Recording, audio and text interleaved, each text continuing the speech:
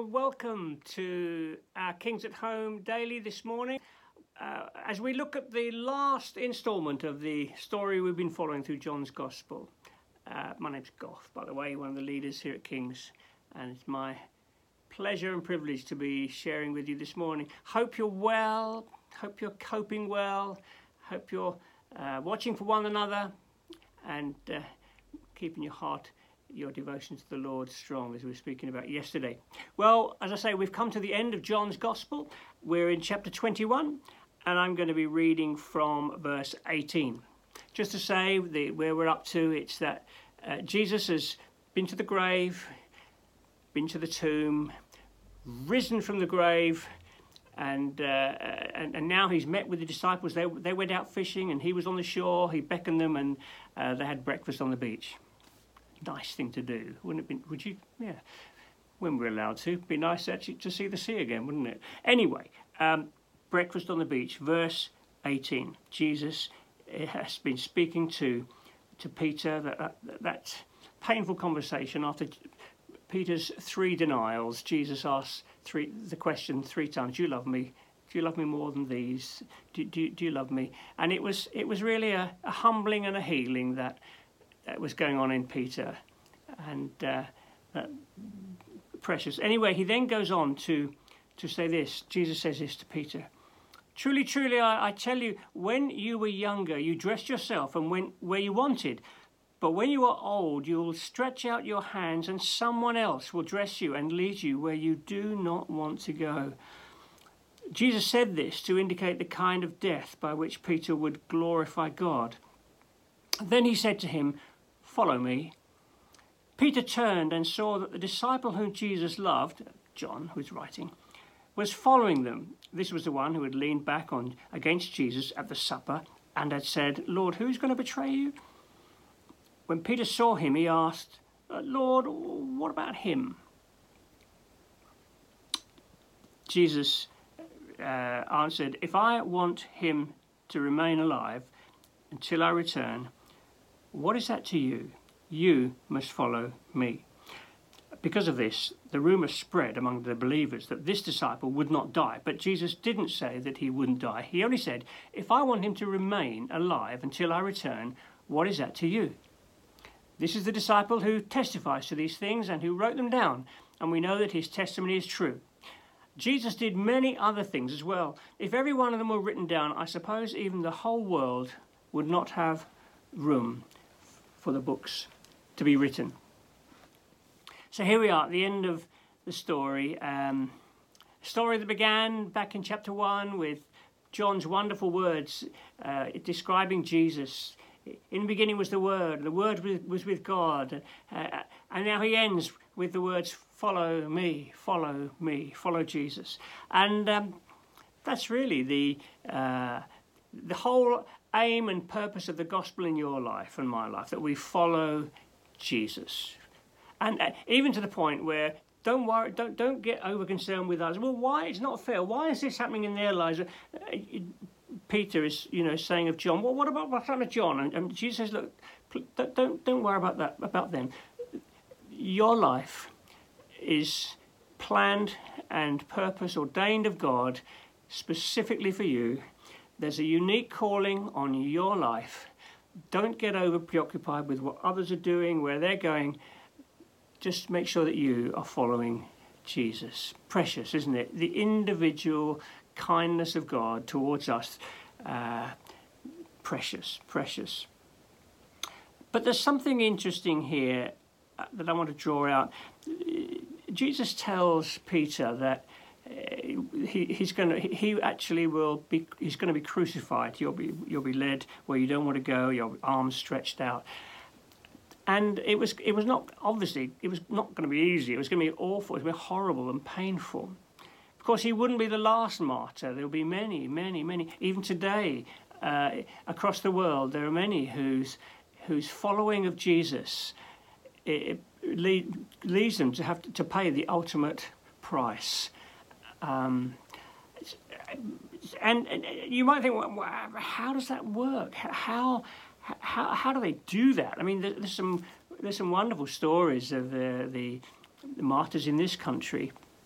Of course, actually living in Norwich, the first martyr of the Reformation was martyred here in Norwich, and his name was Thomas Bilney. He was put to death. It was during Henry VIII's time. Anyway, Thomas Bilney, you can see a little plaque to him down by the river. Anyway, there's some lovely stories of beautiful stories of Christian martyrs. The Oxford martyrs, Cranmer, Latimer, and Ridley, who were burnt at the stake in Oxford. You can, apparently there's a memorial there to them, and you can see it is said you can see the mark of where the fires used to burn against the wall. But some lovely stories there. You may remember Hugh Latimer turning to Ridley and saying, "Master Ridley, play the man, Master Ridley. This day we shall, by God's grace, light such a candle, or is it flame, in this land as shall never be put out." Amazing. And you might think, how do they do that? Well, do you remember when the Apostle Paul, he talked of his thorn in the flesh, and he sought the Lord to take it away, and the Lord said to him, "My grace is sufficient for you. My strength is made perfect in weakness." Now, there's something interesting here I want to just take your attention to, and it's in verse 19. Jesus said, to indicate the kind of death Peter would glorify God. And then he said, "Follow me."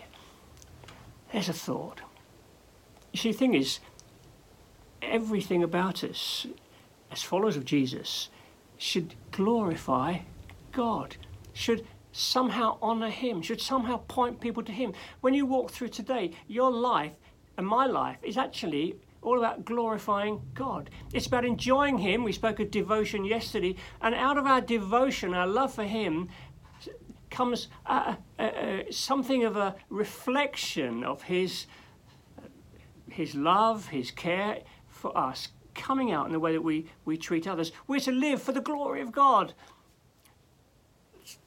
Just being little pointers to the Lord, whatever we're going through. And it says so even in our death, we can glorify God. Wow, that's a thought, but it's true. And here's why. Not only does God give us grace for the moment, which I totally believe, but also we know what lies ahead. You see, our devotion to Jesus is the beginning. It's where our walk with the Lord starts and grows. Our devotion to Jesus, and one day we're going to be with him. We're going to see. We're going to actually be with him. We're going to enjoy his presence. Now, you see, if you don't love the Lord, if you haven't got a devotion for the Lord, then walking through difficult times is really hard, and certainly when you approach the end of your days, if you haven't got a devotion to the Lord and a longing to be with him, it will be really painful. Now, don't get me wrong, death is horrible. We hate death. Jesus hated death. He wept at the tomb of Lazarus, his friend Lazarus. Death is horrible. But here's the thing: if we've got a devotion for Jesus, it won't just bring us through difficult times such as this, coming up in the morning to play worship and to turn attention to the Lord, as it were. It will also take us through the biggest challenge of all when we come to the end of our lives. I've been reading Pilgrim's Progress again recently, and you know the story, on the journey to the celestial city. And there's one character, and he's called Mr. Steadfast. That's a good name, isn't it? And he's coming to the end of his journey, the eternal city, and of course there's he's got to cross the river, you know, crossing Jordan to the promised land. Negro spirituals used to sing of this, and when I pass over Jordan, a picture of dying. And this is what he says to his companions: "My foot is fixed sure. My toilsome days are ended." He was ready for the eternal city, for the presence of the Lord. And I want to encourage us today. Let's live for the glory of God. Whatever is going on in your life, live for the glory of God. Lord, I want to not just enjoy you, but allowing that devotion to overflow in the way I live my life, so that it points people to you, especially through pain, sickness, and when that day comes for me to breathe my last, may I glorify you because of my devotion to you and the sure knowledge that I'm going to see your face. I'm going to be with you. Well, I hope that helps you, encourages you. The last word, really, in this gospel, Jesus saying to you and me, follow me.